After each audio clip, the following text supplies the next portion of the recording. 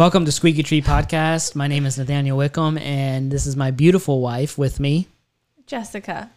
And we have just a wonderful podcast for you guys that we're actually just going to be so excited to present to you. It is a friend of ours that we got connected with kind of just randomly. And ever since then, we kind of hit it off, and we have been kind of communicating and together ever since. And they are him and his wife are such a great couple, and we love them to death. Mm-hmm. Anything you want to add? Yeah, I mean, it was definitely, we were connected by God. Yes. That's the only reason for it. Yes. So yeah, we'll probably get into that a little bit more when he's on and we're able to kind of talk it out back and forth.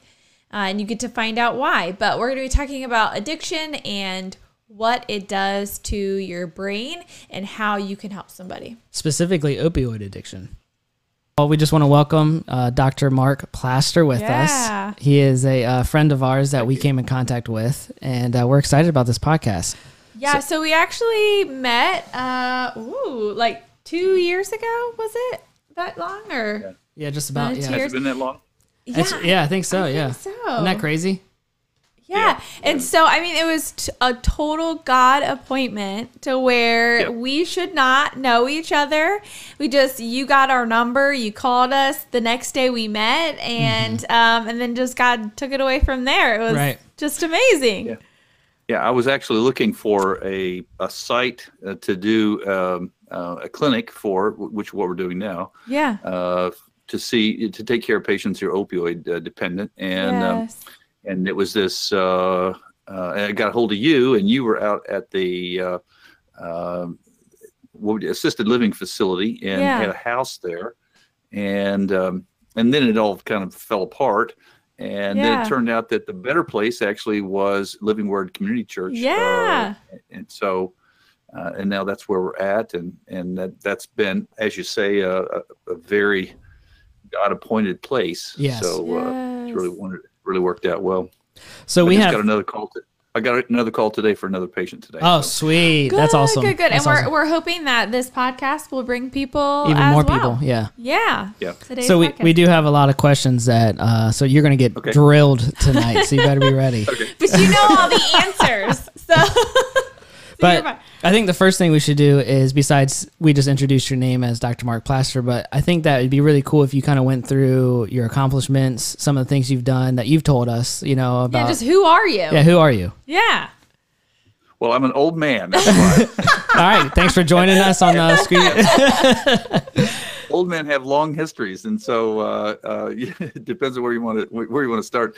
I've been an emergency physician for a long time. I was probably one of the first classes of emergency medicine specialists that came out in 1979, and then spent my career doing emergency medicine, and as such. Got an opportunity to do a practice style that was kind of unusual. I was teaching at the university, and some things, put it bluntly, the hospital went bankrupt, and so we all had to leave. And so I didn't want to move my kids, and so I started doing something that a few doctors are doing more frequently now, which is called a locum tenens practice, where I contacted hospitals that were in staffing crisis, depending on where they were in the country, and I went out and helped them. And so I was kind of an emergency doctor. Wow. Okay, yeah. That's so cool. I had 15 different state licenses, and I would fly into a place in Texas or Illinois or Missouri or North Carolina or Hawaii, and help them through essentially a staffing crisis. Wow. And so I did that for a long time, and in the process, I think I told you guys this, when my oldest son Graham was at the U.S. Naval Academy. I got the harebrained idea of joining the Navy Reserves, and it was it was in the spring of 2001. And as we know, in the fall of 2001, all of our lives changed. At least mine did, and my sons did. And we were both in the Navy at that time, and the towers fell, and my wife and I looked at each other and said, my son and I are going to end up going to war. Wow. And we did. We ended up going to war together. We're one of the few fathers and sons in American history who've ever done that. We actually fought in the same war at the same time. Wow. Wow. And so I had a chance to get to know Marines. I ran a shock trauma platoon for the Marine Corps and did several combat tours in Iraq with the Marines. And one of the things I saw over there certainly was when I came back, actually more than when I was there, was the number of service members who had become addicted to opiates. And I wanted to do something about it. I didn't feel that the country was really taking a focus on it. And someone very unwisely recommended me to do something that I shouldn't have done, which was run for Congress. And it was, especially in this political season, it was incredibly difficult, and it was probably doomed from the start because of the way our two-party system works here in Maryland, or a one-party system. Right. But I nevertheless wanted to do something about the opioid epidemic that we have in the United States. And I thought, well, if I can't do something from a policy standpoint, I can do something from a personal standpoint. And I started working. I actually retired from emergency medicine and started taking care of patients, not just veterans, but all kinds of patients who were opioid dependent. And I use that word very specifically, being dependent rather than being an addict. I think an addict is a pejorative. I think it's demeaning to somebody. We don't say that that a diabetic is addicted to insulin, and nevertheless they still need to have it. And so I think that we're a patient who's dependent from a variety of reasons. It needs to be treated with honor and respect and try to treat them. So anyway, several years ago, I started doing that and worked. At one point, I was the chief medical officer of Turning Point Clinic down in Baltimore. And people can't wrap their heads around this, but we were seeing 3,000 patients a day. Wow. A day. That's crazy. For treatment. Wow. 3,000 a day. And most of them probably lived within 1.5 miles, 2 miles of the clinic. Wow. Oh my gosh. Okay. I'm not demeaning anything about coronavirus, but we're going to have 90,000 deaths this year. That's probably well understated. Okay. And we've been doing this for a decade, at least, maybe 2 decades. Okay. And it puts some things in perspective. And so it's not just a city problem. It's not just in Baltimore, as you know, living in Southern Maryland. Right. Yeah. It's everywhere. It is. It crosses socioeconomic lines. It crosses racial lines. And so, for one thing, I had to own up to the fact that in many cases, physicians and their overprescribing had started and caused this problem. Wow. Yeah. And so I, in a way, I felt like I was kind of doing penance for my profession, and saying, we in some ways, in the majority of cases, are the ones who created this. Wow. So we need to get busy and help. And I will kind of lead back into the discussion by saying one of the models, and so I formed a group, a medical group or corporation, if you will, Tent House Health and Wellness. Okay, that sounds kind of funny, Tent House.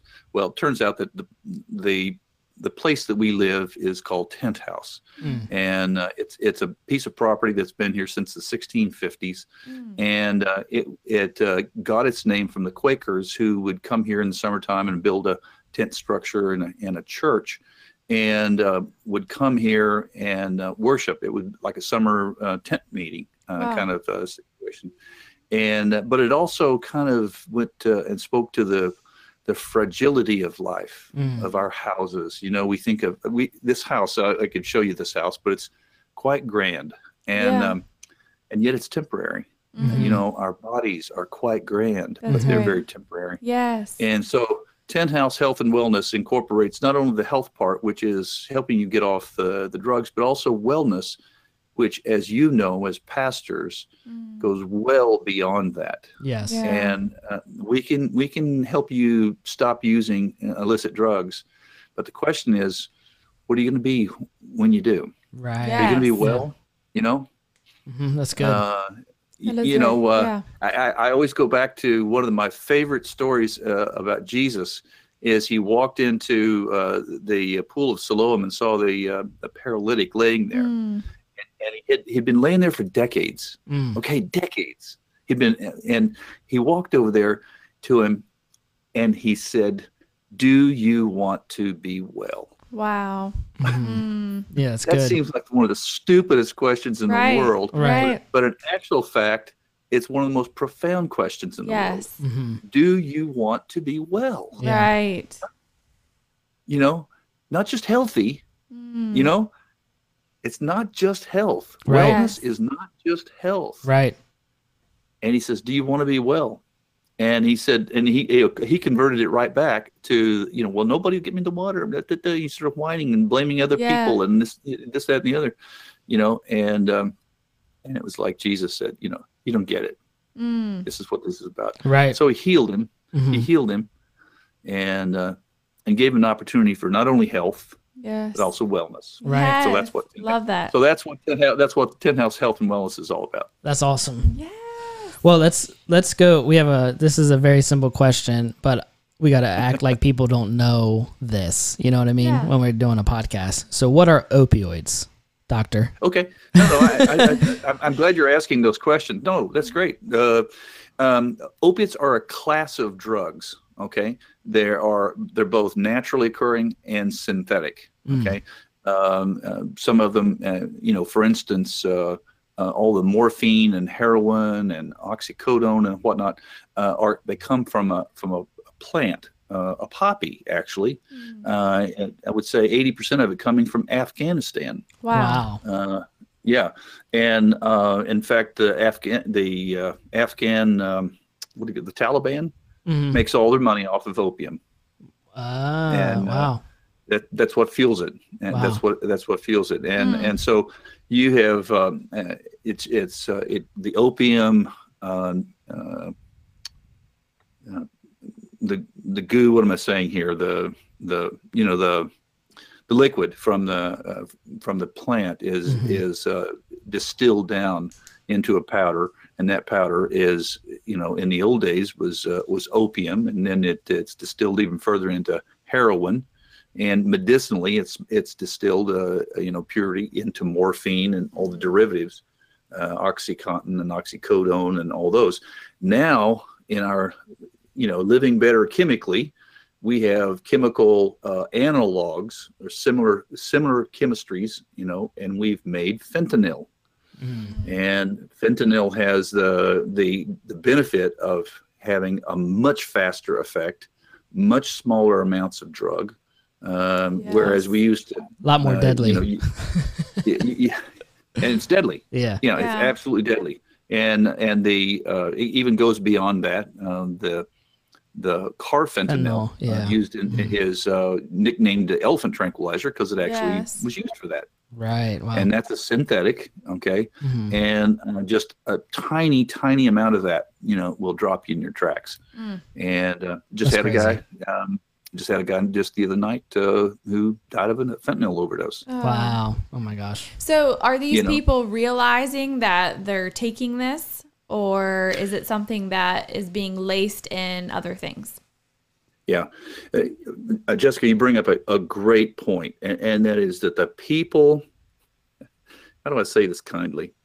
The people that are mixing these drugs oftentimes are not the kids who made A's in chemistry. Okay. And so it's a little bit of this and a little bit of that. And if it's not strong enough this time, we'll throw in a little bit more of this. And the next thing you don't know.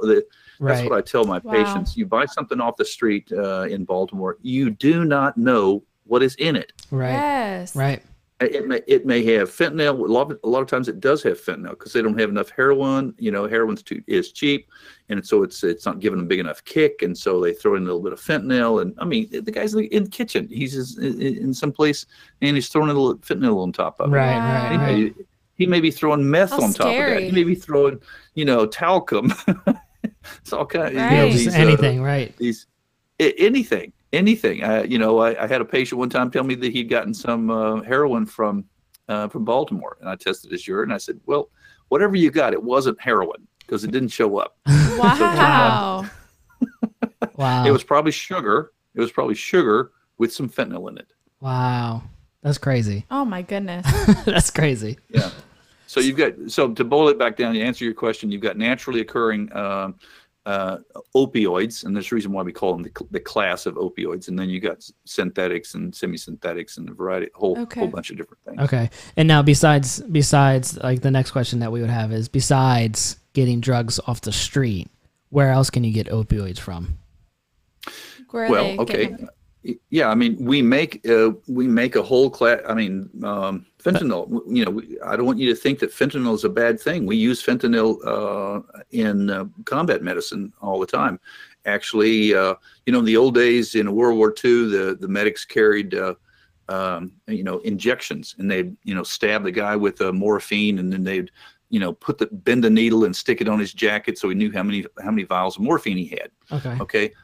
Nowadays we carry fentanyl. We call them lollipops, but they're lozenges. You know, they're on a stick.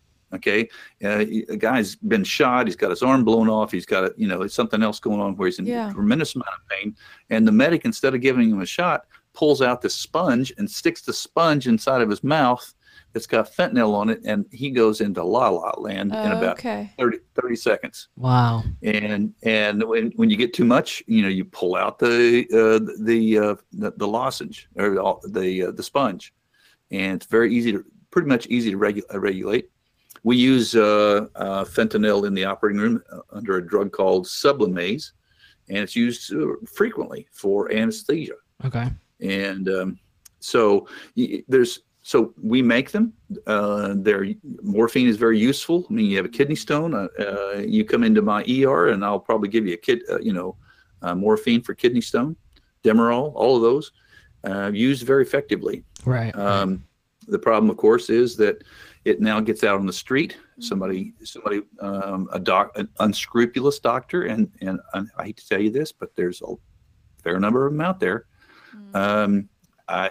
I had a patient, one of my patients had a legitimate back injury, seen in the ER, and then was referred to an orthopedic surgeon, a real orthopedic surgeon who really did orthopedic, surgery. Mm-hmm. And they wrote a prescription for them for 180 30-milligram oxys. Wow. And anybody who's taken this drug knows that will put you through the ceiling. Wow. And he gave this person 180 of them a month for a year. Wow. And that patient was then addicted. Yes. Okay. They were addicted, but they were getting it from the doctor. Mm. Okay. And then the doctor said, no, you got to pay cash. Your insurance isn't going to pay for this anymore. You got to pay cash. Well, of course they couldn't pay cash. Right. Yes. So what do they do? They go to street. They go to the street. And in a lot of cases, I'm not going to say anything specific about any of the patients that I have, but a lot of the cases, they go to Baltimore and they end up in crime and prostitution in order to maintain their habit. And they got there because of a physician. Right. Which is crazy. Absolutely crazy. This is absolutely crazy. Mm-hmm. It's crazy. A lot of times people, they enjoy the high. I'm not getting them off the hook, but they enjoy the high and they want it again. And then physiologically, you have to get it again, or you'll go into withdrawal. And withdrawal is hell on wheels. Right. Yeah, so that gets into how does all of this affect our brain? I remember the first time we met, you kind of explained that to us. Yeah, it's like one of our favorite stories. Of how it just affects the brain and what it looks like, and even share too on how you've seen it. You know what I mean? Yeah. Yeah. Yeah. Well, you experience pain at a couple different levels. You have a spinal cord level, and that actually just blocks the pain receptors from your body, anywhere in your body, and then you have that's peripheral, and then you have a central, which is in the central portion of the brain, which that's how you get the sedation effect of it. But the important thing for people to understand is that opiates, get into the neurology of it, affect a a portion of the brain called the locus ceruleus in the very center of the brain. But more importantly, the locus ceruleus stimulates the frontal lobe, the forebrain. Okay. And everybody knows that the forebrain is the where you interpret the world. It's the pleasure center, but it's, the side, anatomically, the sides of your brain, especially the area right over your ears in two little bands, deal with sensation and with motor function. You have a stroke there, you can't move your arm. Okay. You have a stroke out here and you don't feel anything. You just don't feel the world. Okay. And more importantly, every positive feeling you had, whether it's great sex, getting the blue ribbon, getting the blue ribbon, getting an attaboy from your boss, whatever, the feeling you have, that you feel that this is, wow, I feel good. My team, the guy that I like just scored a touchdown. Yay! Right. I'm feeling dopamine in my frontal lobe. Okay. That's where that feeling comes from. It's endogenously produced dopamine. Okay. It's the way we interpret the world. We're not a machine, but that's how we interpret it right there. Okay. Guess what? Opiates flood the frontal lobe with dopamine. Wow. And so when somebody says, that what is it like to be high?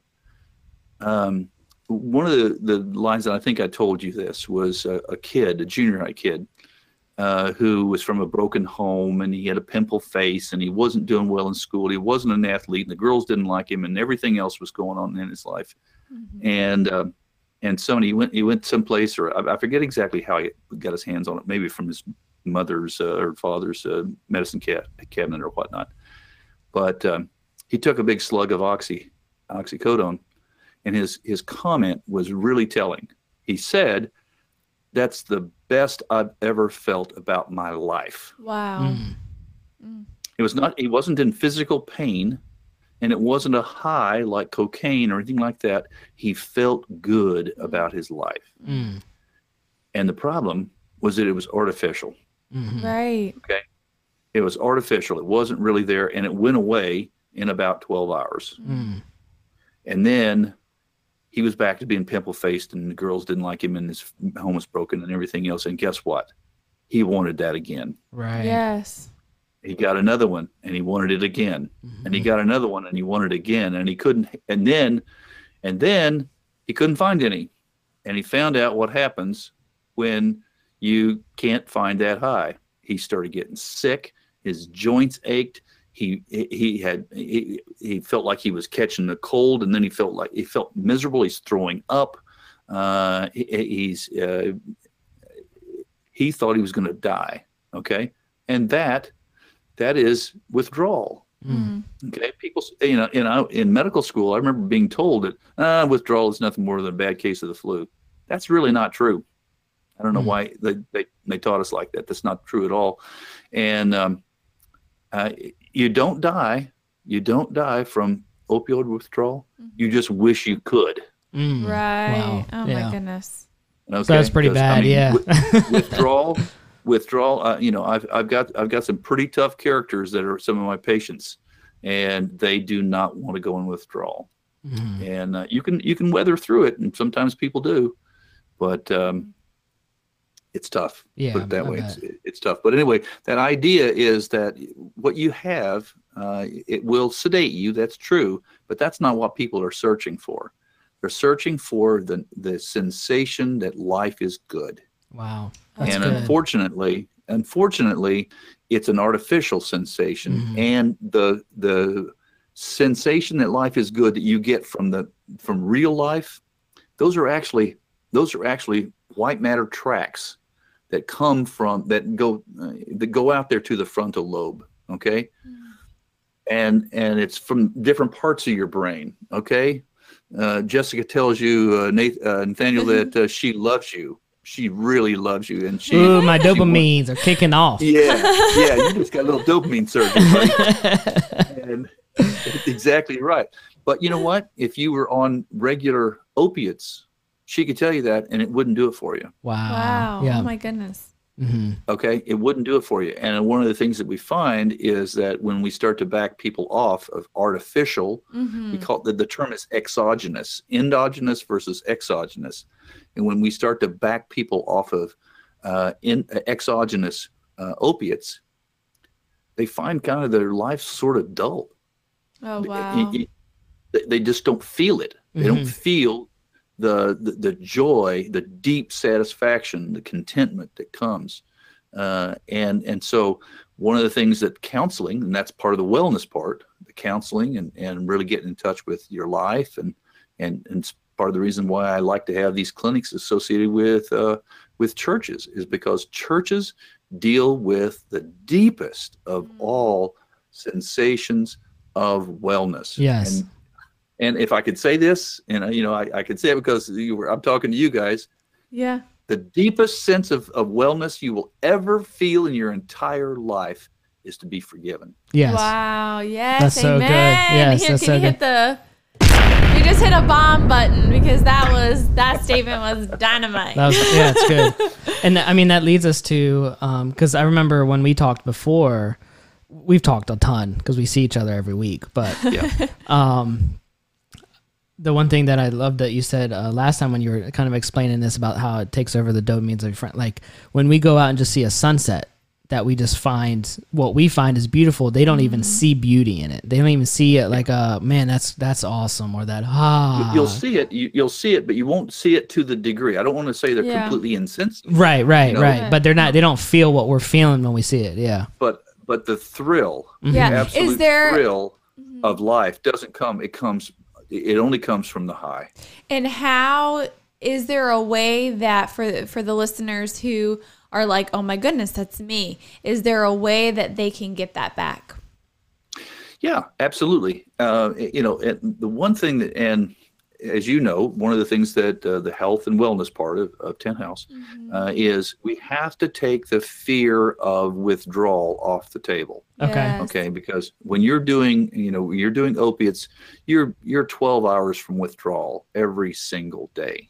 Okay, and if you can't get to your supplier, whatever is going on, and by using what's called medically assisted treatment, which is a prescribed opiate, synthetic opiate. Okay, people say, well, you've just traded one drug for another, and I say you're absolutely correct. That is true. One is prescribed, the other is a street drug. The reason why we use a prescribed drug is two things. Buprenorphine. We use buprenorphine. The street name is, there's Suboxone and Subutex and a variety of different street names, but Suboxone is the one that's most frequently seen by people, they understand, or call them subs. Suboxone, or buprenorphine is the better term, floods the forebrain and prevents it from really being affected by the opiates to a large degree. Okay. Okay. It has a much high. In medical terms, the thing that is that the forebrain has is called the mu receptor, the Greek letter mu, the M receptor, and it floods the mu receptors, and the mu receptors are kind of they don't get a high off of it. They feel better. They'll feel worse if they don't take it, but they feel better in people. And people can finally go about their lives. Wow. They're not swinging from high to low to high to low to high. They even out. And once they're on buprenorphine as a medication, I just noticed they come in and they've got a smile on their face. They're relaxed. Okay. They're not scared. They're not anxious about their next hit. Right. And now we can have normal conversations. Hey, what's going on at work? You got a job, got a new job, got an advancement. What's going on with your relationship? And Jessica, this is where we start to build those tracks back. Yes, Okay. Mm-hmm. You start building those relationships back, and to say, these are the things that are important. Right. You're doing well in your job. You're doing well, and let's talk about deeper things that really, really will satisfy you. And then Well, I don't know where I was going with that. It's just the key here is to establish a baseline of normalcy, Right. and that's what buprenorphine is allowing them to do. They're not getting it off the street. They're not breaking the law. They get out of the group that they were in that was pushing them to do other things. I've had people say, I just had to leave Baltimore. Baltimore, I've had numerous patients say, I just walked down the street in Baltimore and everybody is doing, drugs on their street corner or on their stoops. They just can't Wow. walk down the street. Everybody's trying to hand out their drugs. Wow. Hey, come on over, party with us. They're Wow. not being mean. They're not being mean. They're just saying, hey, I'm high, you get high. Right. Plus, we know that, I hate to say things like this, but, sex plays a big part of that. If you want to play in my backyard, then this is what we do. Right. Right. Wow. And, so people So have this to recovery program that people are on, that you're taking them on, is this a forever thing, or is there a weaning process, or how does that Perfect work? question. Yeah. Perfect question. And I just preface this by saying that we are a McDonald's society, and I say not to smirch McDonald's, but fast food. Everything has to be instant. Yes. Okay. Yeah. And we are expecting to be able to get over something in a day, a week, a month. Right. Right. And the thing, I keep telling folks, you didn't get here in a day. Right. Right. And a lot of my patients have been on opiates for decades, or at least years. And so the main thing here is to create a stable floor, start to get your life put back together again, and then we glacially, slowly work your way off of it till at some point. It's the metaphor that I use is we're on a boat, we're in some deep water, and if you step off this boat right now, you're going to have to swim, and you're going to have to swim hard in order to reach shore. My goal as a physician is to move that boat closer and closer and closer to the shore, so that when you finally step off this drug, and that's by stepwise weaning, we lower the dose and they hold it for a while, lower the dose, hold it for a while, lower the dose, hold it for a while.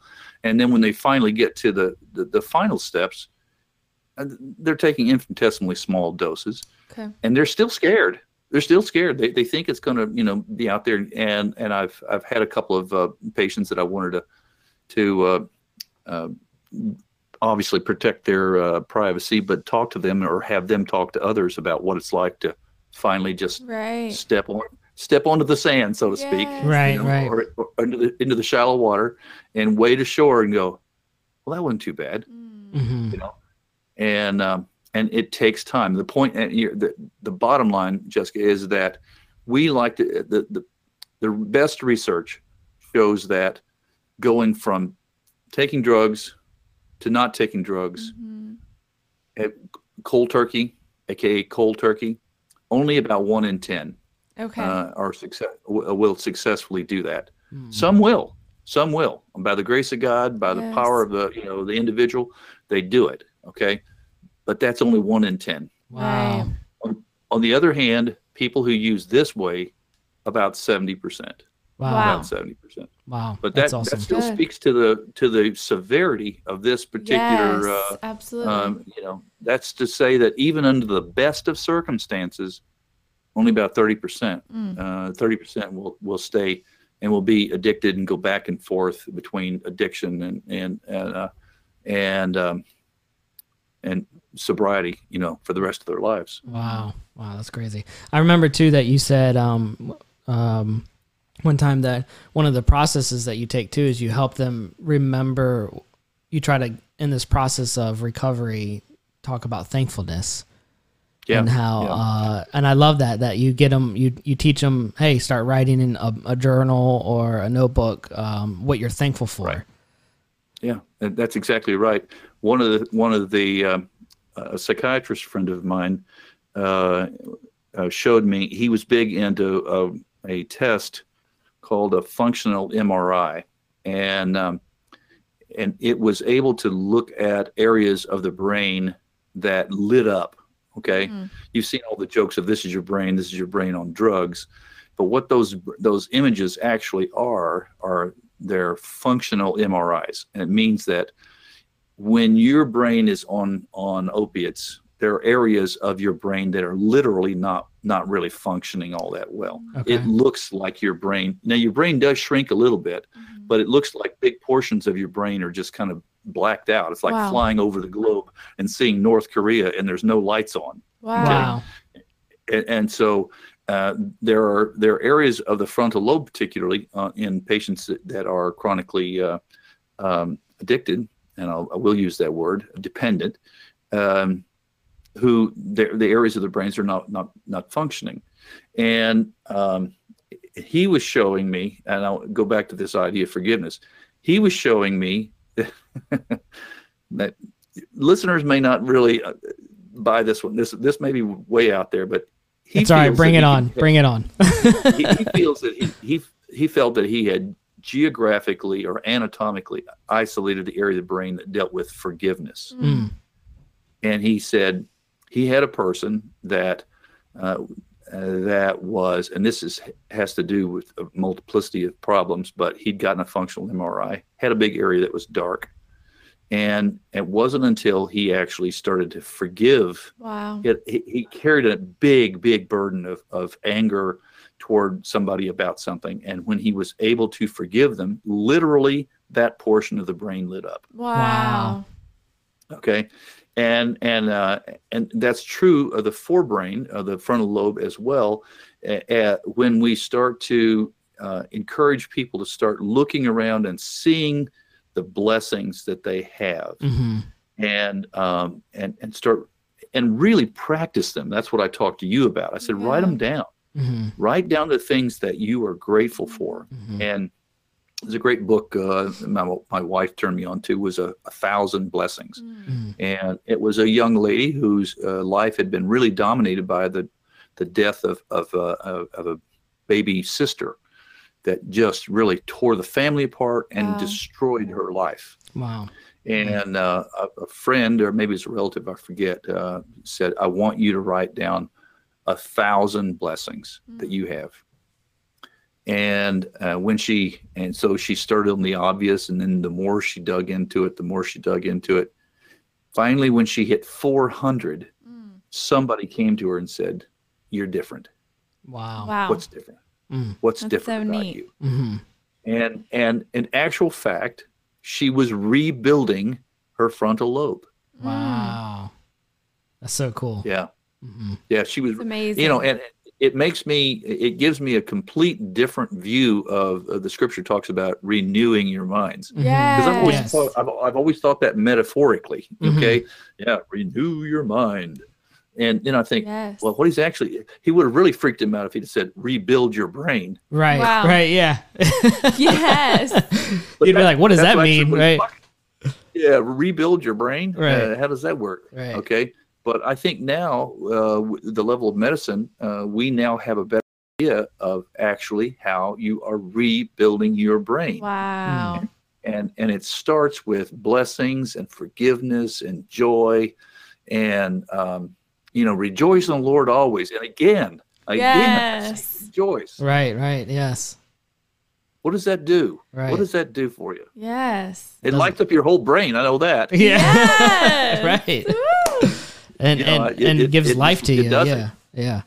Yeah. Wow. So- Which I think leads cool. into this question, which you kind of just already kind of hit on it a couple of times with the scripture verses, but you're a believer. You believe in God, and you're a Christian. So I think this question we thought was pretty good is how, as a believer, how has that helped you in your life as a doctor and dealing with all this? Just emergency physician, just everything. Well, I can tell you that. Let me go back to being an emergency physician. Yeah. I know we're off the are- opioids, but I'm curious on how you feel. Like, Yeah. what your thought is on that. Yeah, I think that I don't know. You may or may not have followed this story. Maybe it wasn't on your radar, but there was an emergency physician, a beautiful young lady, in New York who was she'd been a super achiever and was burning the candle at both ends, trying to be everything to everybody, trying to save her patients. And it just completely overwhelmed her. And she eventually took her own life. Wow. And I'm not going to say anything at all about her life or spiritual life, nothing like that. I just simply say that the stress of being in that environment is more than most people can imagine. You know, I go back and I remember having to go and console and inform a mom who had accidentally backed the car over her 3-year-old. Oh my goodness. And it killed her 3-year-old. Wow. That's just, oh my gosh. And how do you do that? How do you recover? Right. How do you recover from that? Right. Okay. And how do you, as a physician, take that home and look at your own children? Yes. Or your grandchildren? And I think that when you see the evil and the pain and the devastation and the hopelessness, I mean, sometimes you go in and you see a situation. Somebody's got cancer. Some kid is in a situation where the parents are terrible. It's not going to get better. And you look at it and you go, where do we start with this? Yes. There is a certain amount of hopelessness in life. And if anybody doesn't think that, they're fools, or they haven't seen life like I have. Right. And I think that if there is anything that Christ has to say to us, and that is that there is hope. Yes. There's hope. Yes, absolutely. That's right. And so, I believe that has helped me through the dark hours of, you ask, what is it all about? And God has an answer. It's not just, you're not just talking to the wind. He has an answer. Yeah. You're my child. Right. In the end, it's going to be good. I'm gonna bring you in, and everybody's got a different set of pains, and I understand them, and I've been there. The message of Christ is, you probably can't go to any depth that I haven't been. I've been there. Right. Humiliation, pain, rejection. Yes. What have you had that I haven't had? Right. I did it for you, and I love you, and I'm going to be there for you. I always love the fact that Shadrach, Meshach, and Abednego were walking around in the fire, and they said, gee, there's another guy walking here in the fire with us. Right. Right. So wow. I think that's true. And I think that's true throughout the scriptures. I think if you look at the scriptures, you'll see that, when we're in the toughest places, we look around, we'll see that, God's there. Yes, not he alone. is. That's the worst thing that can happen, is to think that you're alone. That's right. Yes, absolutely. And God says, no, you're not alone. Right. I'm there with you. Absolutely. So good. So good. Ah. So for anyone that listens to this, and how could they, if they're struggling with being dependent. To be dependent on opioids, or they know someone, family member, how can they get a hold of you or get in contact with you to either use the clinic at our church, or if there's somewhere else that listens to this? Yeah. We have a clinic obviously in Southern Maryland at Living Word, and we have a clinic in Annapolis at Chesapeake Christian Fellowship, and we have a clinic in Baltimore currently at the Village Church, which is in the Roland Avenue area. And but if people want to just sort of ask a question, or they want to just kind of feel the water, you can go to tenthousehealth.com. Tent House is one word. Tent House is one word. Health.com. And you'll read a little bit about what medical assisted treatment is about. It has a phone number right there that goes, and it'll be answered, hopefully, anytime you call. You just got to call this afternoon of a patient who wants to get in treatment. There's no obligation, no commitment. You can just call and talk about it. you've got a son or daughter or aunt or uncle or a friend or a neighbor or somebody like that is, one of my patients just saved the life of another patient. Wow. And That's so who was in an overdose, and she reversed their medication, and she I am humbled by what she said. She said, "I have a doctor who will take care of you. Wow. You need to see him. You need to see him."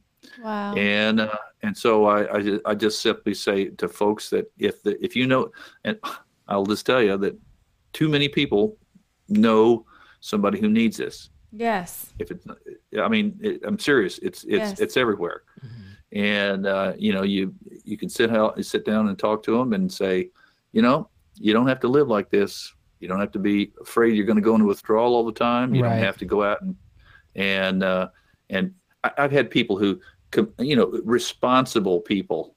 Okay, I mean, successful people mm-hmm. who looted their 401k, who they got to nothing. They were spending their entire paycheck maintaining their habit. Wow. Okay, they were working responsibly, mm-hmm. and yet they were completely looting every dollar that they had or hoped to have. Mm. And then they slide into theft, stealing from their employers, and then it's down from there. So if you're in a situation where or someone has a legitimate pain problem, okay, a car accident, back injury, surgery, yada yada yada, whatever, and they put you on narcotics for a long period of time, and now you can't get off of them. Mm. This is the kind of place we can help you do that. Yes. And, yes. Tent House Health, and we'll link it. We'll link it in the description. All the descriptions of as well as you have a podcast too, right? We don't yet. We talk. We don't yet. Actually, I've been so tied up doing other things that I haven't really haven't gotten to that yet. But we hope to very, very soon. Okay, so when you launch that, then we'll go back to this video and we'll add it in the description and stuff. Right. Yep. Okay. And I think just to close us out too, we always like to end with prayer. But for anyone that does listen to this, I mean, whether you're struggling or not, I mean, this year has been chaotic and has brought so much hopelessness and fear. And I think just listening to this and that Dr. Mark is constantly facing people and showing them that not only is Jesus hope, but there are ways to get through life, and there's people out there like Dr. Mark and others that are wanting to be with you, wanting to help you, and we're here too. We try to assist Dr. Mark as much as possible in helping. And so we're here for you, and you're not alone. You are not alone if you hear this, Yeah. And so, but I think if you don't mind, we'd like to end with some prayer. Yeah. Yeah, you bet. All right. Okay. Go for it. Well, let's end with some prayer and then close it out. Would you like to pray? Sure. Little bubbly Jessica's going to pray for us. All right. Jesus, we just thank you for this amazing opportunity that we were able to use technology and just have this conversation. And I just pray that it would go beyond what we even think, that this video would go to each person that you have already made it for, that you have appointed for, because each person who listens to this video, we know that you love them, you care for them, and you want them to know that you bring that hope, you bring that peace and that love and that joy that they may be missing. And so just surround them where they're at, and that they would have the confidence and the strength to just reach out and connect and just start that recovery of having hope. And Lord, just thank you for Dr. Mark. Yes. Just keep equipping him and renewing him. Just refresh him in this journey of being an emergency physician, and also helping people who are dependent on different things, and that you would just build him right back up. And when he gets tired, you would just give him your strength and your energy, Lord. And just have that encouragement there, that he would just continue to know that he is doing what you have asked him to do. And we just praise your holy name, Lord. Amen. Amen. Amen. Amen. 10th House Health. And Yes. the number is easy to remember. It's 410-394, 410-394, 95, 94. Kind of like up and down, you know. Yeah.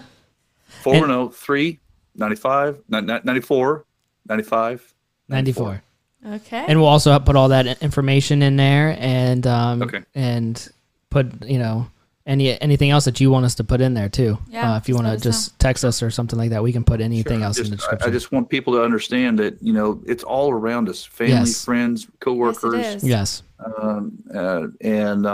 There's hope, and it affects everybody. People Yeah. who just are out there trying to manage their pain, and we accept insurance, all that kind of stuff. You know, Good. all kinds of insurance, even Medicaid, and you can do this, Yes. and you can get on the way to health and wellness. Yes. Yes. Amen.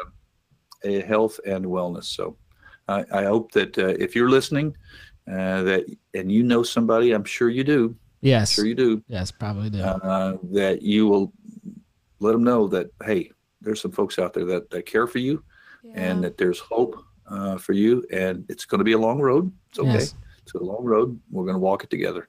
Amen. Amen. That was such an awesome podcast to be able to just share that time with Dr. Mark Plaster. Yeah. And I just, I want to stress again that, you know, if you are struggling with hope, you know, there's people out there that are looking to help you out, help a family member out. Even if you aren't dependent on a substance, even if you're just feeling hopeless, there is hope. Yes, Yeah. absolutely. So just thank you for joining us on Squeaky Tree Podcast. My name is Nathaniel Wickham, and this is... I'm Jessica. We'll see you next time.